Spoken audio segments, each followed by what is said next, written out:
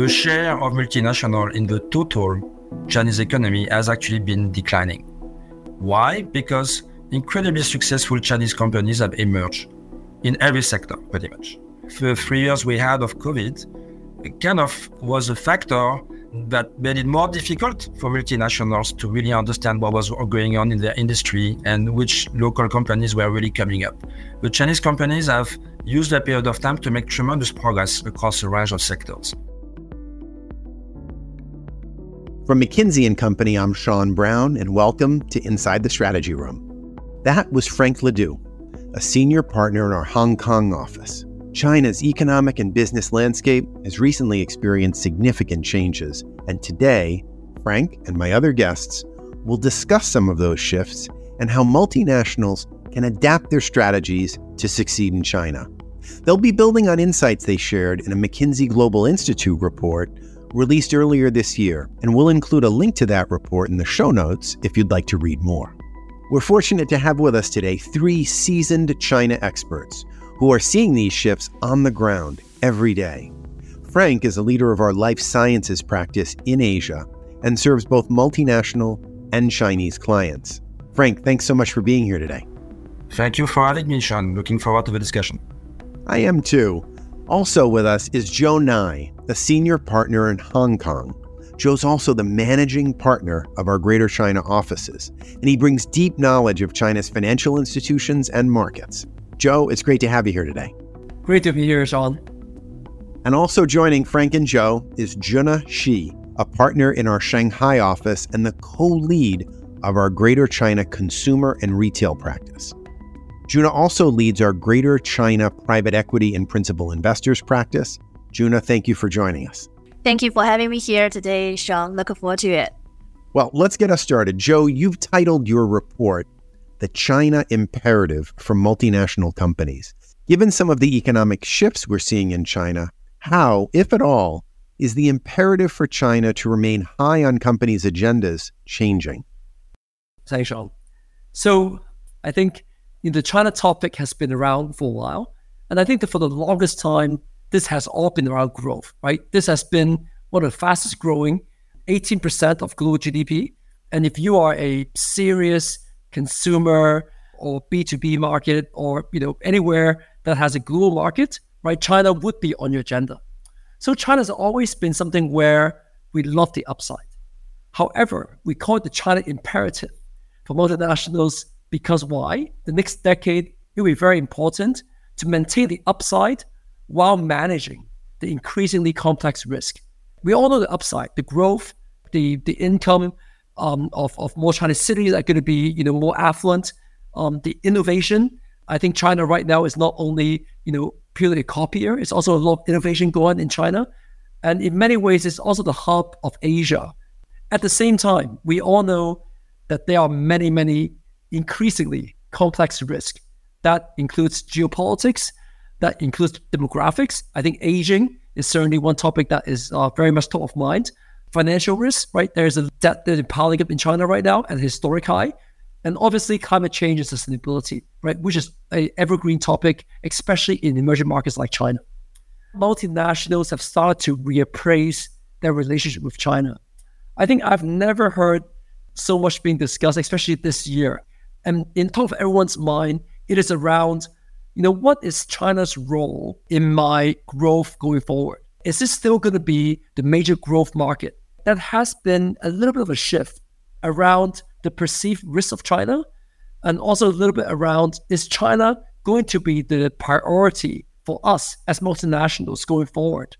China, for some, especially perhaps for some United States-based multinationals, increasingly become a little bit, is it no longer first priority? Maybe it's more second and third priority. So we start discussing that as well. How does that affect the choices of investments and also of kind of how we think about China as a growth market for all of us? Thank you, Joe. On your point about multinational companies and their shifting priorities on China, could that be at least partly due to the fact that they've already invested heavily in China? Sean, it's a really important question. In the past 20 years, really since early 2000, when WTO opened up China, I think most nationals have had some sort of starting point in China. Some have sunk billions into the country, right? Some has a starting point. Some actually has branch offices. So I think it depends a lot on what starting point do you have, right? For many at this stage, the question is, do I double down? Do I retreat? And there are many in the middle. Some are going to be in kind of harvesting mode. Some are going to be in wait and see. But I do think that for most companies, right, they already have a beachhead in China. And the question is, what does the next 10 years look like? Okay. So how are those companies approaching their assessment of whether to go deeper into China or potentially shift priorities? What are some of their key considerations as they make that decision? The first one is around, what is the size of opportunity? Is it still the same?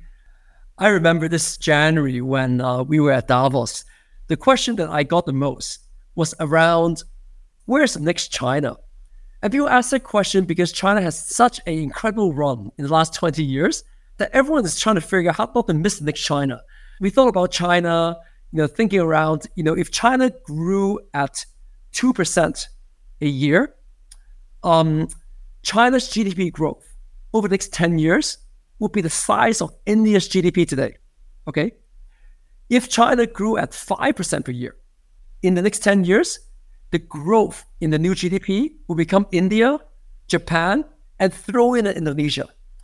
Size really matters, right? So if you're a global multinational, looking at the market, looking at 18% of global GDP, China represents a third of the growth of the GDP in the next 10 years. And so you cannot ignore China. The second one, the opposite of that one, is around the risk. How do we think about these risks, right? In obviously light of opportunities, but also a little bit in terms of kind of what was our risk tolerance? The third one, we talk a lot around risk, but we talk a lot around competition as well.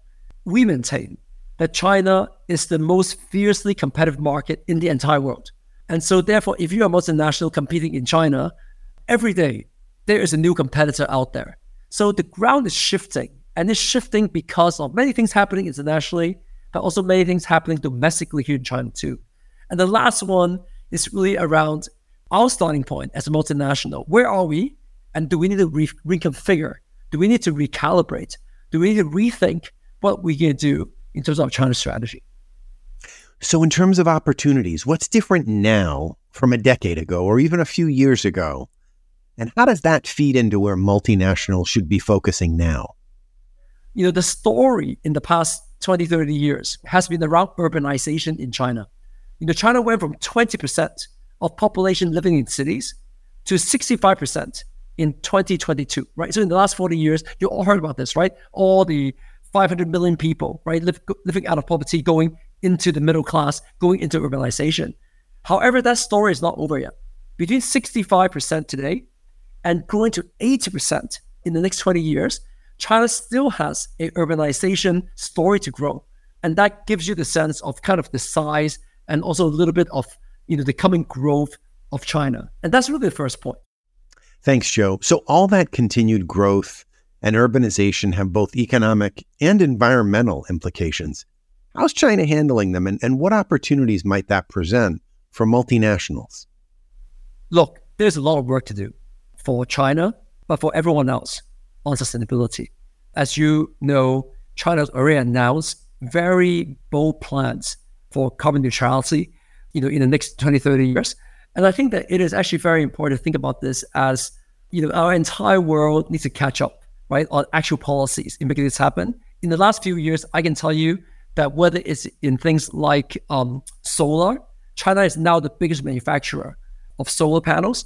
EV, electric vehicles, China is now the largest market, right, for EVs, right, and that will lead the world. But at the same time, as one of the biggest transmitters, but also one of the biggest manufacturers, right, of growth industrialization, I think there's a lot of work to do as well. So I do think that it's a very nuanced story where lots of challenges, lots of things to happen. You mentioned solar and electric vehicles. Is China starting to focus even more on technology development now? And did your research cover that? Yeah, I think that one of the focus that we did was what have been mentioned in the last 2 years of Chinese policy papers. And you can see what is clean energy, what is mobility, what is advanced connectivity, applied AI, so on and so forth. I think these are really top of mind topics. So I do think that China right now is very serious on new technologies. And I do think that China, along with the United States, are probably the two countries that are going to be head-to-head competitively, right, on commercialization on these new technologies.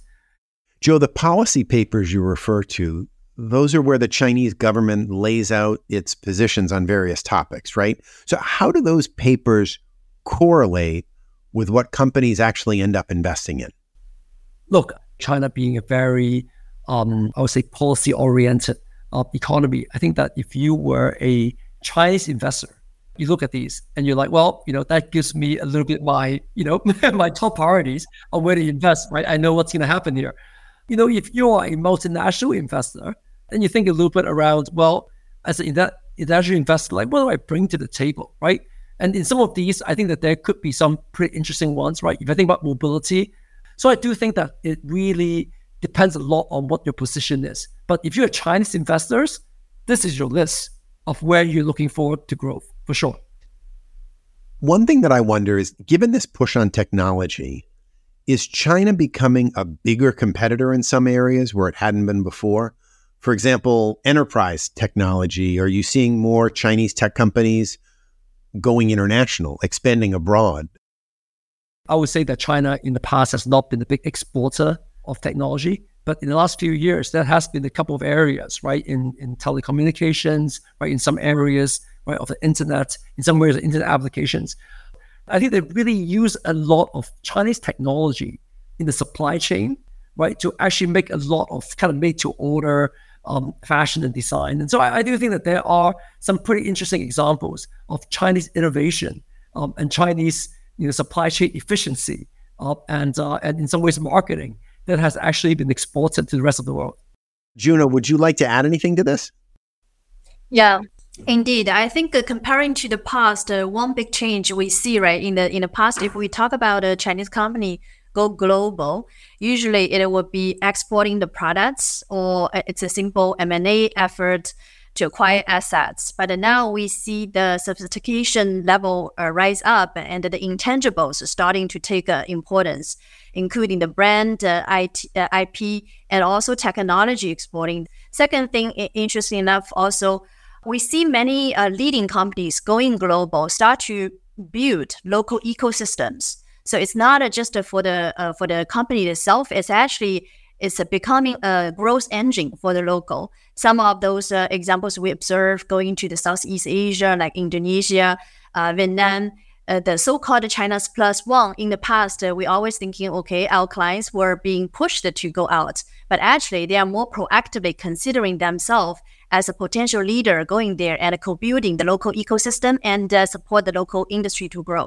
So I think that's all a great sign for us to be embedded into the global industry and also support to be part of the more, I would say, positive loop of the international intention. If I can add maybe an example, actually, on tech, my own sector focus is life science, which is, pharma, medtech, biotech. We actually see now a large number of deals happening between multinationals and Chinese biotech company, whereby multinationals license technology, molecules developed in China to bring them to the rest of the world. So even on a topic like biotech, China is actually emerging as a tech exporter pretty rapidly, actually. So it sounds like a pretty dynamic business landscape. What then is behind the change in sentiment on China among multinationals? Joe's touched on some of the challenges, but maybe, Juna, you could elaborate a little bit more? Yeah, thank you, Sean. I think indeed there is a keyword constantly being mentioned recently is the China enter into so-called resilient era, right? The reason we say it's a resilient era, the fact that we are facing both internal challenges and also external, as you said, the sentiment has changed. That's an unavoidable reality we need to face. Comparing 10 years ago, the general public's attitude towards China has changed quite a lot. This is a research done by an institution called Pew. They basically ask people across the globe, do you have a favorable or unfavorable view towards China. And most recent year, the unfavorable voices occupies majority. And more surprisingly, if you dig out, like, who are those countries, like those general public have unfavorable views, actually the usual answer we will think about, like US, is actually not on the top. More Asian countries and European countries list on the top.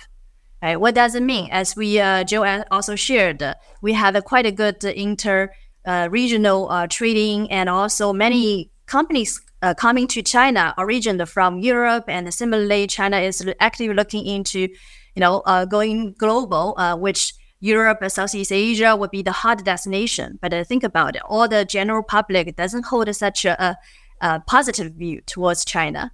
I think that linking to the personal experience, actually last year, I spent quite a bit of time in France, in US, in Middle East.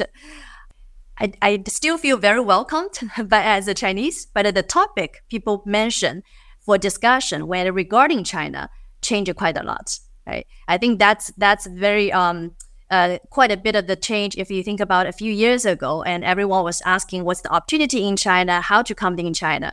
So that's one observation. The second observation regarding for our clients' activity, as I mentioned, many of the Chinese companies still looking for the opportunity to go to globe for supply chain, for potential brand acquisition, and also for collaboration.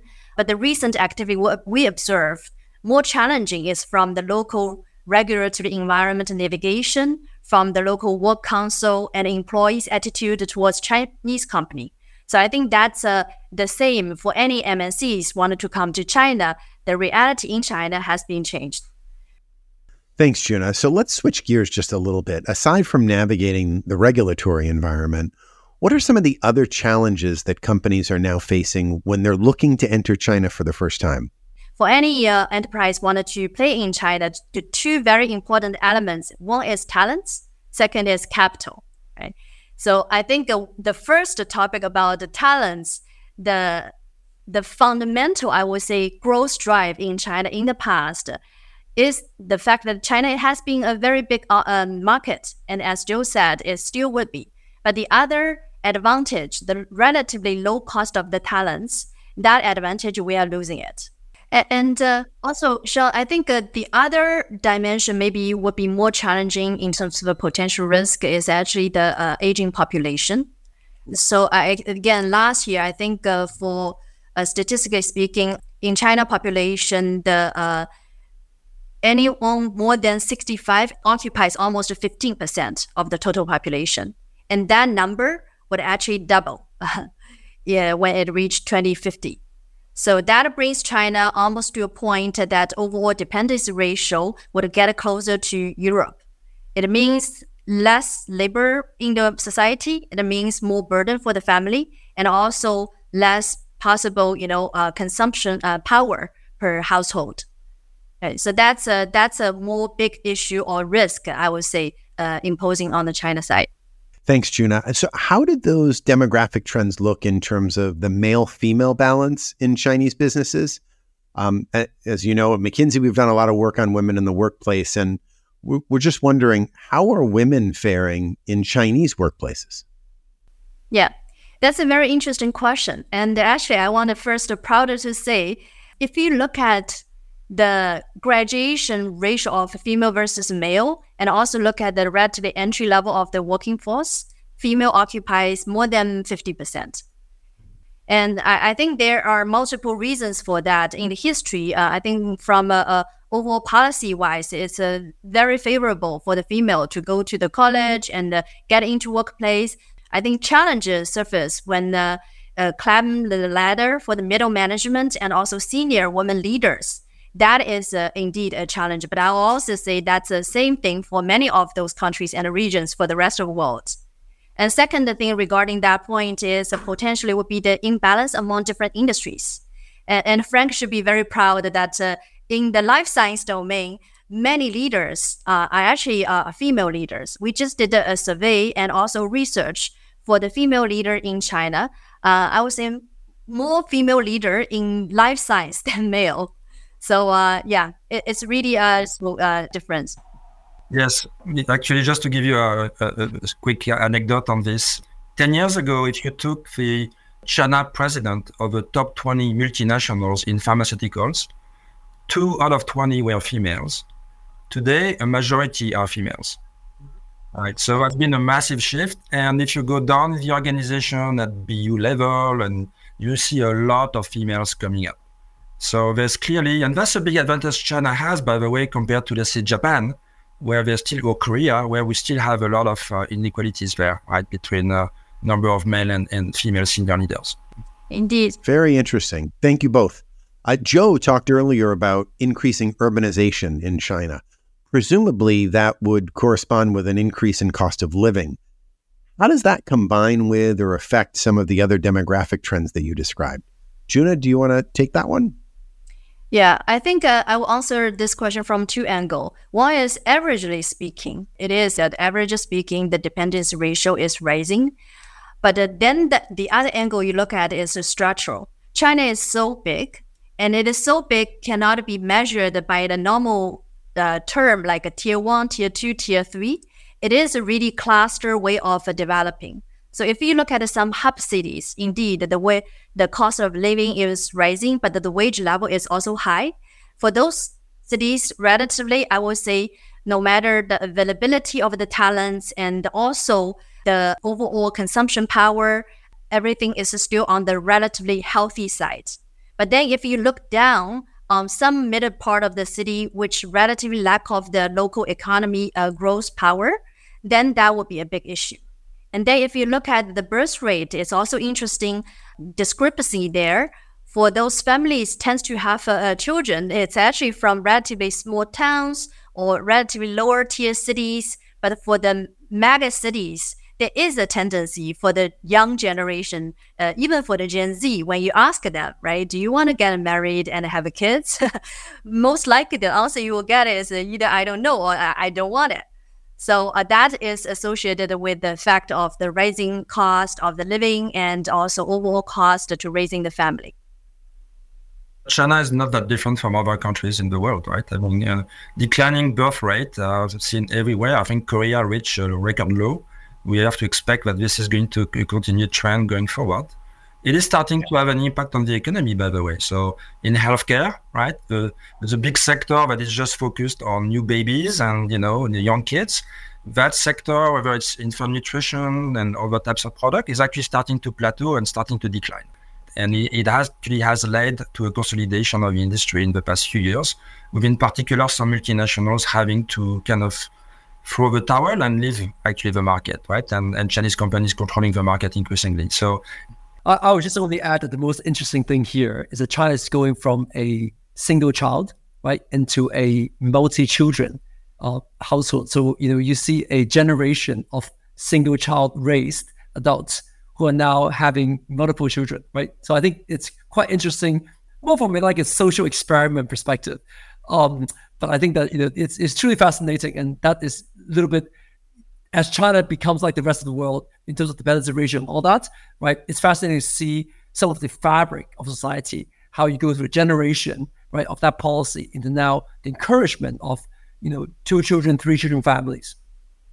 Indeed. Thank you all. This is really a very interesting demographic dynamic that we're discussing. And I wonder, how is the availability of capital changing? Are there challenges around that as well? Yeah. There is a big risk we see in China regarding the debt to GDP ratio. In last year, the total debt to GDP ratio in China is 273%, right? And of course, larger proportion of that is corporate debt, which is normal, right? For the company to grow, they will definitely leverage.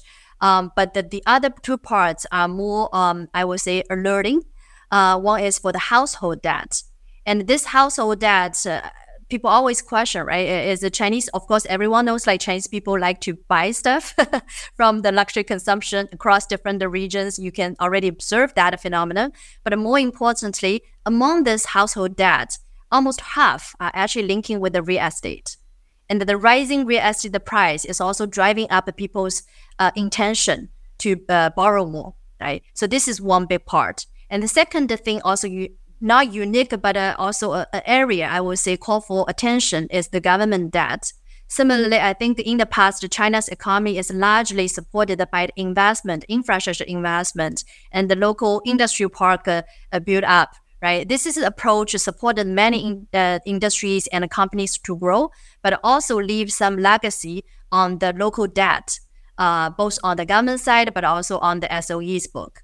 Linking with that, there's another phenomenon I think worth to pay attention to is for the real estate industry. You might already heard about it. Last couple years back, Chinese regulatory start to put red lines on top to assess and measure the company's risk.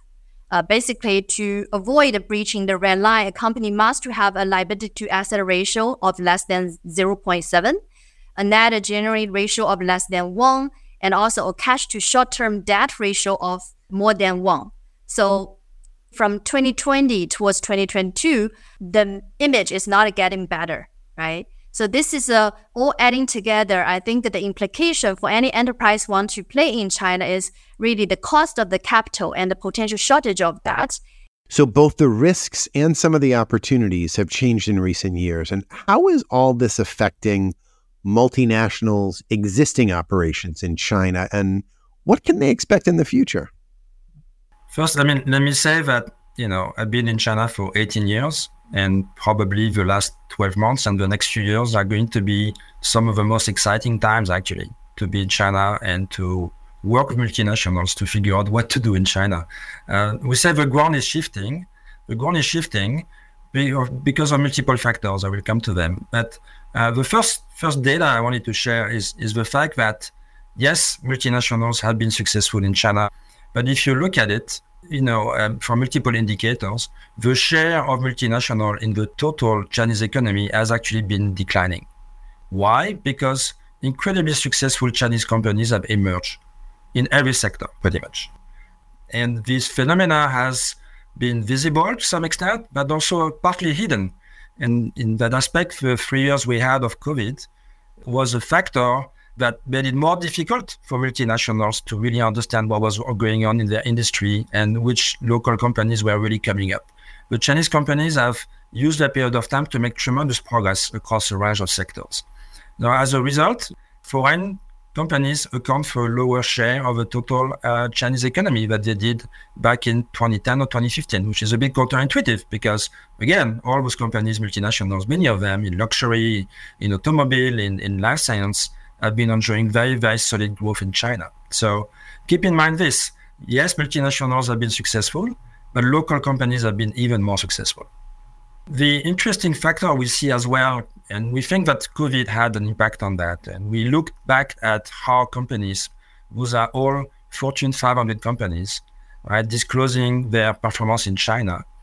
We have looked at the data and came to the conclusion that basically the high-performing companies are increasingly high-performing ones, and the low-performing companies are increasingly low-performing companies.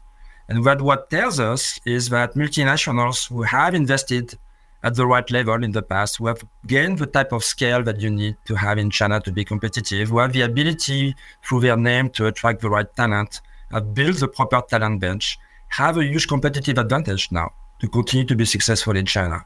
On the other hand, the multinationals who never treated China as a real priority or were more ambiguous about it have not been able to crack the code, not able to get to the scale you need to be competitive, are struggling more and more, right? And probably have pretty difficult decisions ahead of them because to become competitive again could be very expensive, both in terms of CapEx, but also investment in people, processes, etc., to potentially try to close the gap that exists today in performance. Another eye-opening fact, I think, is how much local companies have invested and are invested in R&D. We used to think of Chinese companies as, just low-cost manufacturing, maybe doing copycat of multinational products. That was true at a certain point of time, maybe true still for some companies. But across all sectors, from automobile to technology, life science, consumer goods, Chinese companies are plowing more and more of their resources into R&D. Right? So if I take, for example, life science, my industry closest to my heart, I guess, you can see that the growth rate of local Chinese companies R&D spend is at 36% per year for the last 4 years, when it's only 8% for multinationals. Now, in terms of absolute value, and even as a percentage of total sales, the multinationals are still spending more, 14% for multinationals, 7% for local companies. But if you fast forward those trends, 3 years, 5 years, 10 years, it's likely that local Chinese companies will be outspending multinationals across a range of sectors on R&D. And to me, that's one of the fascinating parts of the China story at this point. The China story used to be for multinational largely about selling into the China market or importing for manufacturing.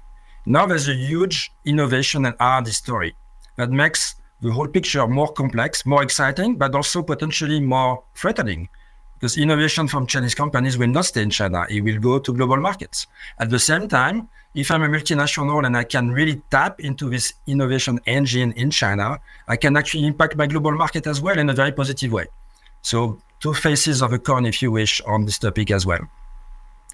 That's fascinating. And what impact is government regulation having on some of these shifts, Frank? And how, if at all, has the regulatory landscape evolved?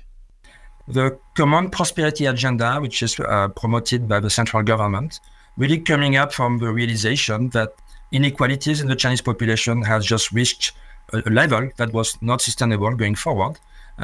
Government is taking action to limit this. So, for example, in healthcare, we have seen a lot of policies leading to price pressure on drugs that are being reimbursed, for example, but also lower pricing for medical technology products, for surgery, for example, right? So that more Chinese people can actually access healthcare at a reasonable cost in the eyes of the Chinese government, right? We also see a lot of policy changes on data and technology, a particularly sensitive topic, where we see new regulation, by the way, happening in the rest of the world as well, around data security, about cybersecurity, and what type of information can actually be hosted in China and what information can be taken out of China, a particularly important topic to understand so that companies can operate within the boundaries of what's acceptable for China. But also, interestingly, a range of sectors in China are actually more open today than they were 5 years ago. There are actually sectors where today you can operate as a multinational in China as a wholly owned subsidiary of your global headquarter company. In the past, you had to have a Chinese partner. That's no longer the case systematically. There are still sectors where you need a Chinese partner, or even sectors that may be entirely close to multinational. But actually, a large number of sectors have opened up as well in the past few years. Thank you, Frank. With the emergence of all these innovative Chinese companies and their increasing dominance in some sectors, are you seeing that Chinese employees are now showing a preference to work for the local Chinese companies rather than multinationals? And does that make talent recruitment and retention another challenge that multinationals now need to face in China? It's a fantastic question, Sean, and it's at the heart of everything that happens in China, right? I mean, the truth, I believe, is that the value proposition of multinationals in China has eroded. It used to be very compelling because you could get the best training ground. You had opportunities to go abroad to the US or Europe. You know, there was a lot of emphasis on people development. Often the companies were actually at the leading edge of their industry, right? And that age has eroded. Again, now, if you think, for example, about the automobile industry, the Chinese companies in EV are leading on probably all aspects of new car development, right? Whether it's design or technology. So if I'm a young Chinese engineer, do I really want to work for a multinational as part of a JV, or do I want to work for a startup in EV, Chinese one, that is actually going to have potentially a bright future? In the pharmaceutical industry, do I want to work for a multinational, that a great name, great drugs, great processes, but also a bit slow maybe, right, in terms of operating model? Or do I want to join one of the emerging Chinese biotech company who is trying to change the way people access medicine? The value proposition of local companies have gone up tremendously. At the same time, the multinational one got eroded a little bit. So COVID here also did not help, because for a period of time, there was great isolation for multinational, right? Many of the employees of multinationals were hired during COVID that never had exposure to their global colleagues. It's starting to change. China is reopening. We've seen a large number of CEOs and their team to come to China in the past few months, and this will continue. But still, some of the bridges between headquarters and local teams have been damaged by the isolation of COVID. I'm sure Nico or Jonah would have some additional thoughts. Well, look, I think one of the fascinating things here is I think that we talk about Chinese and multinationals as if they were two very discrete animals. I think over the last 20 years, like what has become a lot more explicit now is that, are you an innovative company? Are you an agile company? Are you putting more, capital to work in R&D, right? So if you are those, whether you're multinational or Chinese companies, you attract talent. But it's no longer because, we have an international brand or whatever, I'm going to attract talent. That is no longer going to be your trump card, right? So I do think that the land is shifting, but it's shifting because of competition, right? And this competition between Chinese and multinationals, right? And it's not so clear, Sean, that it's just multinationals versus Chinese, because I think that it's a lot more nuanced than that. Yeah, just building on that, one quick note, I think it is a time to take off the so-called tag of MNC for a bit, right? From the talent's angle, I just happened to talk to some friends who work in the multinational company and got an offer also from the local company. Eventually, she decided to stay. And when I asked her, like, why is the decision? He never mentioned it's like MNC versus private company. She talked about overall culture. She talked about overall platform, and also about how the overall team is like. So I think it's less about MNC versus local. It really goes to the foundation, right? Well, the foundation, what do you offer to the talents? Awesome. This is really interesting. And so now I wonder, how should our listeners be thinking about reconfiguring their China strategies in light of all these shifts? What advice do you have for immediate next steps? Sure. And on one hand, you could think of it as having two dimensions. The first one a company needs to really think through is, what is their value at stake in China? And the value at stake takes many forms. It could be my profit in China. It could be my revenue in China. It could be my growth coming from China, because growth for many companies is a big driver of market capitalization. So it has a huge influence on multiples and just value of a company. It could also be what part of my sourcing comes from China, right? What competitive advantage do I have on manufacturing and supply chain by having a Chinese base? It could be the partnership that I forge in China to source innovation for the globe. I mentioned earlier examples in biotech. Right. So what is the value at stake in China? Is having exposure to China a positive to my equity story or a negative? In some sectors, maybe being seen as having too much exposure to China could be seen as a risk that investors are not willing to take. So for any company in its sector, it's very important to have a view on the value at stake in China. That value at stake needs to be well understood by the executive team and aligned. Right, and then the alignment is not always easy to drive. It needs to be understood by the board as well, by the way. The board of directors are increasingly asking questions about why we in China, what's the value there, right? So getting to that is very important. And then, as importantly, there's a need to align on the aspiration for China. And that aspiration has to be driven by alternative options that companies have. In some cases, China is the next China. It's the growth engine of the industry globally, in automobile, for example, in chemicals, in consumer goods, in some parts of life science, not all parts, but some parts of it, right? So, what is my aspiration? If I want to be a global winner in the world, I cannot not win in China. That's the answer for some companies. For some, it will be, I can have a high aspiration in China, but I have alternative markets where I can invest more and maybe start to reassess my resource allocation framework. So having this alignment for companies, right, at company level or BU level, by the way, is super important. And then based on that, I think companies fall into four big categories: the renewed commitment to double down, right? China is important, and China will become even more important. And as a company, I believe, as a CEO, I believe I can win in China, despite the changes in competitive dynamics and regulation. Some will decide to diversify. Some of the business, I still have a high confidence I can win and invest, but part of the business, maybe I'm not as confident. I will start to take chips off the table. Some companies who actually had so far moderate value or low value in China still have a big opportunity because they have a differentiated product, a differentiated technology, maybe a different way of going to market that gives them an opportunity, even if they start from a low base, to actually put more money in China and drive a very successful business. We still have cases like that. And then you have a large number of companies across sectors who are reducing stakes, right? And this can take different forms, from just giving the business to a Chinese partner to closing shop in some cases, or just taking investment down to a level where you cannot really be competitive anymore, and you just manage your exit through that. So this metrics is playing out right now as we speak, because quite frankly, this reassessment of a China strategy is a pretty new topic. Obviously people have been thinking about their China strategy forever, but the fundamental review of the balance of opportunity and growth versus risk, this is happening as we speak right now. These are very big decisions. And for those that decide to continue betting on China, what would you recommend they do to increase their chances of success? I know you did some research on that, Frank.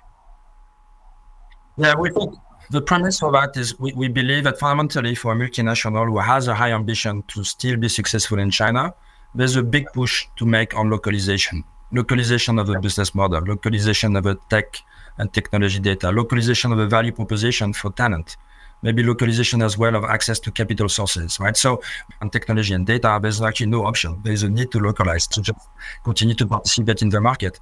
But for example, on capital and ownership, we see some companies taking more control of their capital structure in China and buying out their JV partner, for example.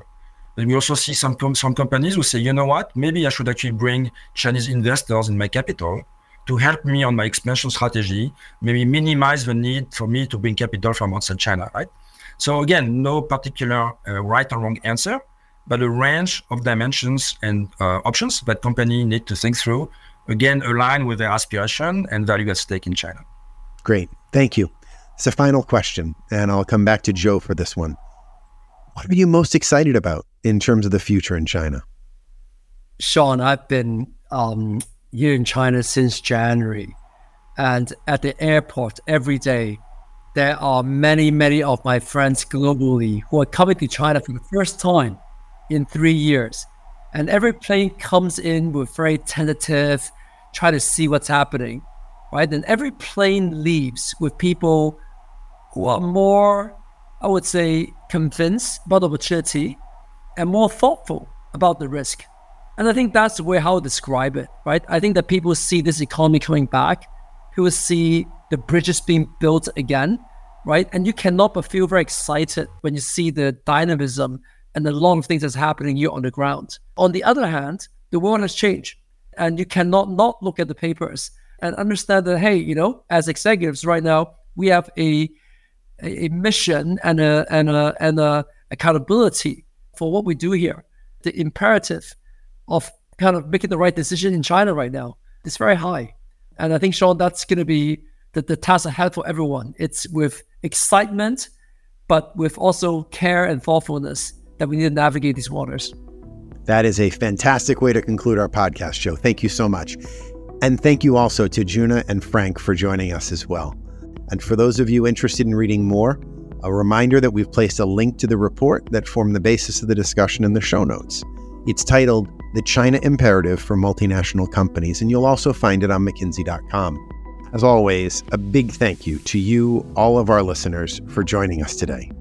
If you'd like to share feedback or an idea for a future podcast, we encourage you to email us at itsr@mckinsey.com, and that stands for Inside the Strategy Room. You can also share your ratings and reviews on any podcast player, with many thanks to everyone who's already shared their thoughts. We really appreciate all your comments and feedback. Please keep them coming. We also offer an Inside the Strategy Room podcast collection page available on mckinsey.com/ITSR. And there you can actually browse our prior podcasts organized across 6 major themes. Finally, if you'd like to receive alerts on our latest publications and insights, we encourage you to sign up on our insights page at mckinsey.com/SCF for strategy and corporate finance. Or you can follow us on Twitter or X at MCK Strategy, or connect with us on LinkedIn at the McKinsey Strategy and Corporate Finance Practice page. Thanks again for listening. We look forward to having you join us again next week inside the Strategy Room.